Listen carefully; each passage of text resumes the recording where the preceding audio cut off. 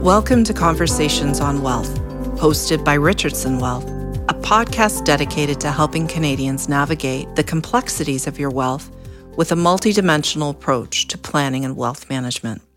I'm Sarah Widmeyer, Senior Vice President and Head of Wealth Strategies at Richardson Wealth, and today we're discussing insurance for high net worth investors. What has become increasingly clear is that clients are looking to simplify and enjoy their lives. We know that a complete wealth plan will support them in doing so, and although it might not be commonly known, an insurance strategy and solutions can be a key part of that strategy. Joining me today is Jason Middleton, an estate and insurance advisor here at Richardson Wealth. Welcome, Jason. Thanks for having me. My pleasure. Jason, I think it's safe to say that many people have had a less than favorable experience with insurance, in part as it can be confusing and it touches on tough subjects to face, such as illness or death. Proper insurance coverage is very important, of course, but perhaps what is sometimes overlooked by affluent Canadians is how insurance can help build, protect, and pass on wealth. Let's start with the basics, life insurance. It often has a negative connotation for people. Why do you think that is, Jason? That's a big subject. There's a lot of things built into there. I think the first one is insurance is something that's sold. Okay. People don't tend to like to be sold something. So from our perspective, it's tying it to a need or an objective, creating that understanding and educating clients so they can understand how it's going to help them get further ahead. I always use an example of my wife. She's a mortgage broker. And we kind of joke, she puts people into hundreds of thousands of dollars of debt, and at the end of it, they thank her. And the reason is that she's given them a means to accomplish a goal, which is buy that family home. So there's the emotions that are surrounding it. So it's really important from our perspective that we really understand our clients' objectives, and then you can create that understanding, which then ties it to it. So they don't feel like they're being sold. Because if they don't have the understanding, they're just going to look at it like an expense. And an expense has a negative connotation to it. So we really try and tie it to a goal, tie it to an objective, and then they can look at it like an asset, just like any other. And it just becomes a tool. Okay. So permanent life insurance policies that have an investment component, like I guess building an asset, can help you grow your wealth on a tax-deferred basis. Can you explain how this works? Absolutely. So unlike term insurance, which is temporary in nature, where you're paying a premium, it's simply an expense, you're not building up any value, a permanent policy has essentially what I call a premium reserve account. Essentially, it's a place where clients can put money to pay future premiums on their life insurance benefits. So when someone dies, the estate or the corporation gets that benefit. However, you can over-deposit or put extra money or invest it into that account. And that account, because it's inside of an insurance policy, is tax exempt. Okay. So this is extremely valuable for people in the top marginal tax bracket or inside of corporations because it allows them to take retained earnings or extra money and accumulate it on a tax shelter basis. And at the end, that will pay out tax-free out to the estate. So why is it tax sheltered? So we've got RSPs, we've got TIFSAs. Why this just is it some benefit tied to the insurance? So insurance has a pretty strong lobby group, but it's interesting because the tax-free nature of insurance, it's not a scheme, it's not an opinion, it's actually written into the Income Tax Act. Section 140 of the Income Tax Act deals with insurance. So it's a pretty interesting product. It just is what it is. That's always been the case with insurance policies. Yeah.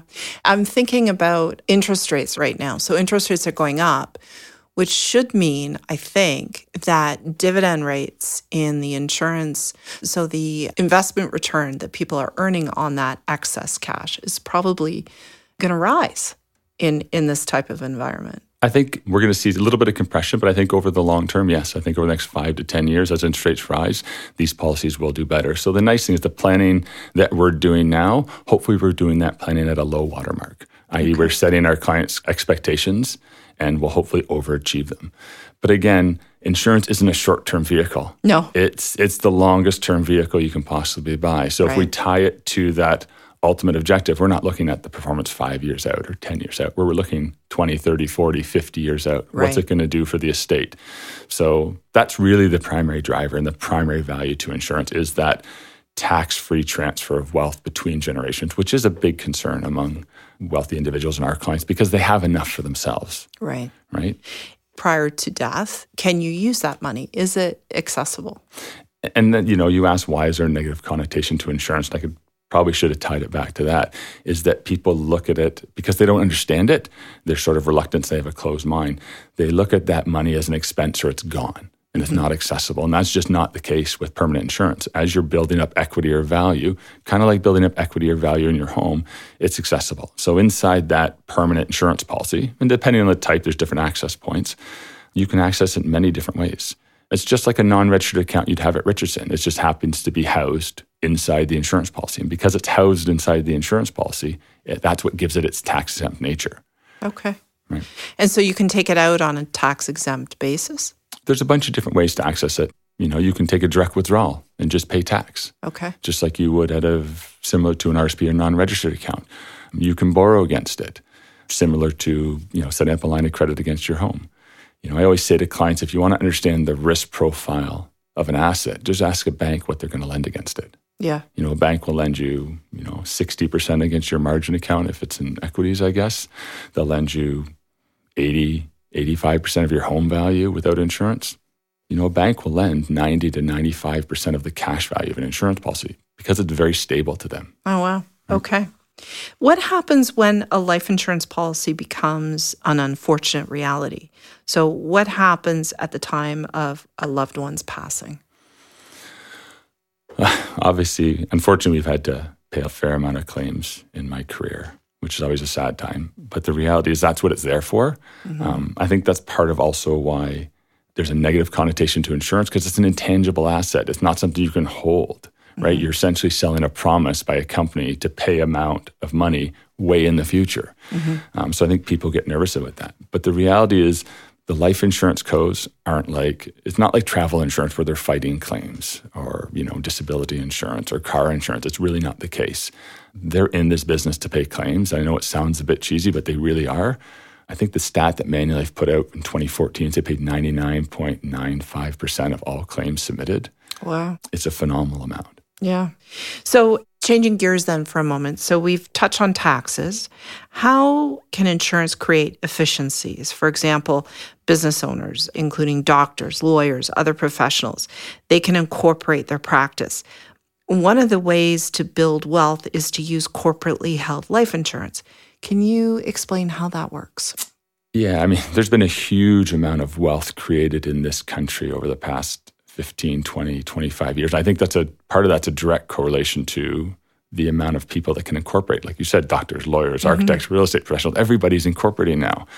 And I always look at money kind of like a river. It follows the path of least resistance. So for money or capital, part of that resistance is taxation.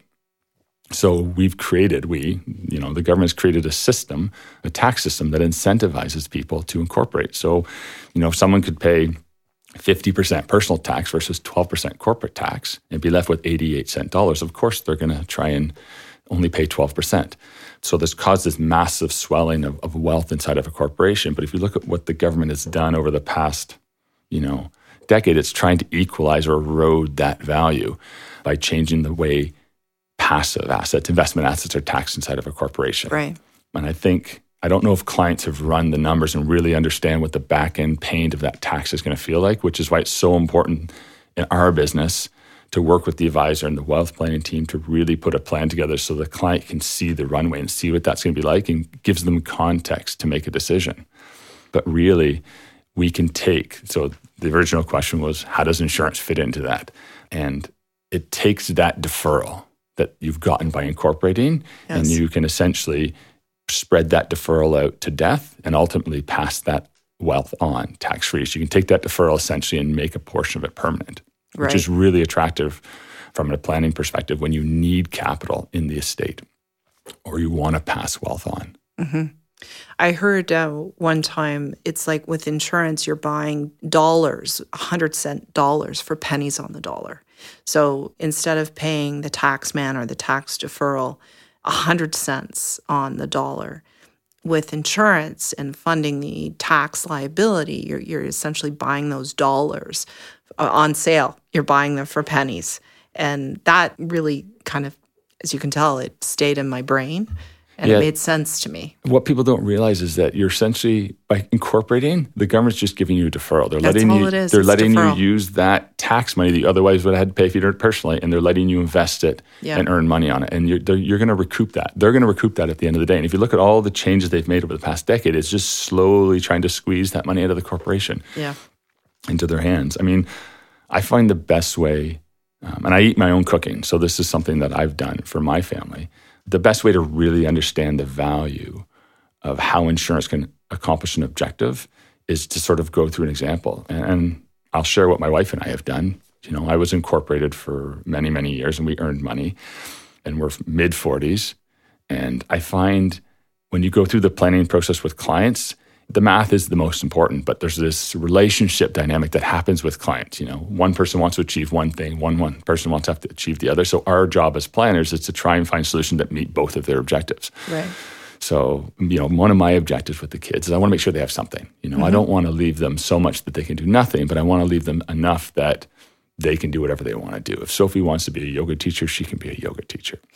She doesn't need to worry. If she wants to work at Tim Hortons, she can work at Tim Hortons. Sophie, both are great options.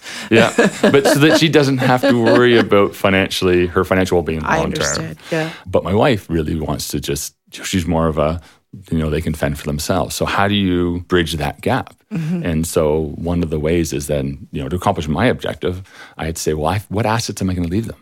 Right. There's a cost. That money is finite. So my job, or what I was looking at, say, how can I use the least amount of my capital to achieve that objective? So therefore, there's the most amount of capital left in the bucket to achieve Dana's objective. And what we settled on was corporately owned insurance. So we've allocated a percentage, 1% annually of our corporate non-registered portfolio into an insurance policy. So I'm taking 88-cent dollars, essentially corporately, and I'm turning it into ultimately tax-free dollars for the girls. So I'm using less of my money to achieve what I want to achieve, which then by default, like I said previously, allows more in that bucket for Dana and I to retire and enjoy our lives. So it kind of ticks off both buckets there. Yeah. Fascinating.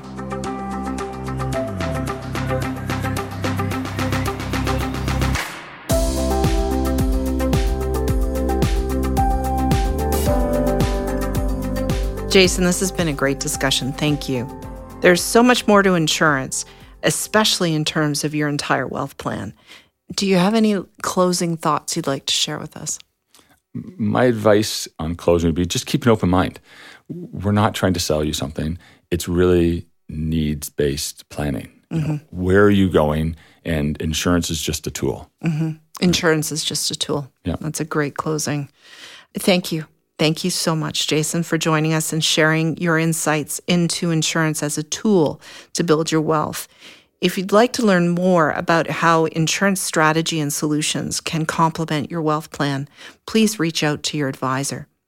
Be sure to follow Richardson Wealth on LinkedIn or Facebook for a broad range of information on many planning topics, including this one. Thank you all for listening, and be sure to tune in for future episodes and more great advice.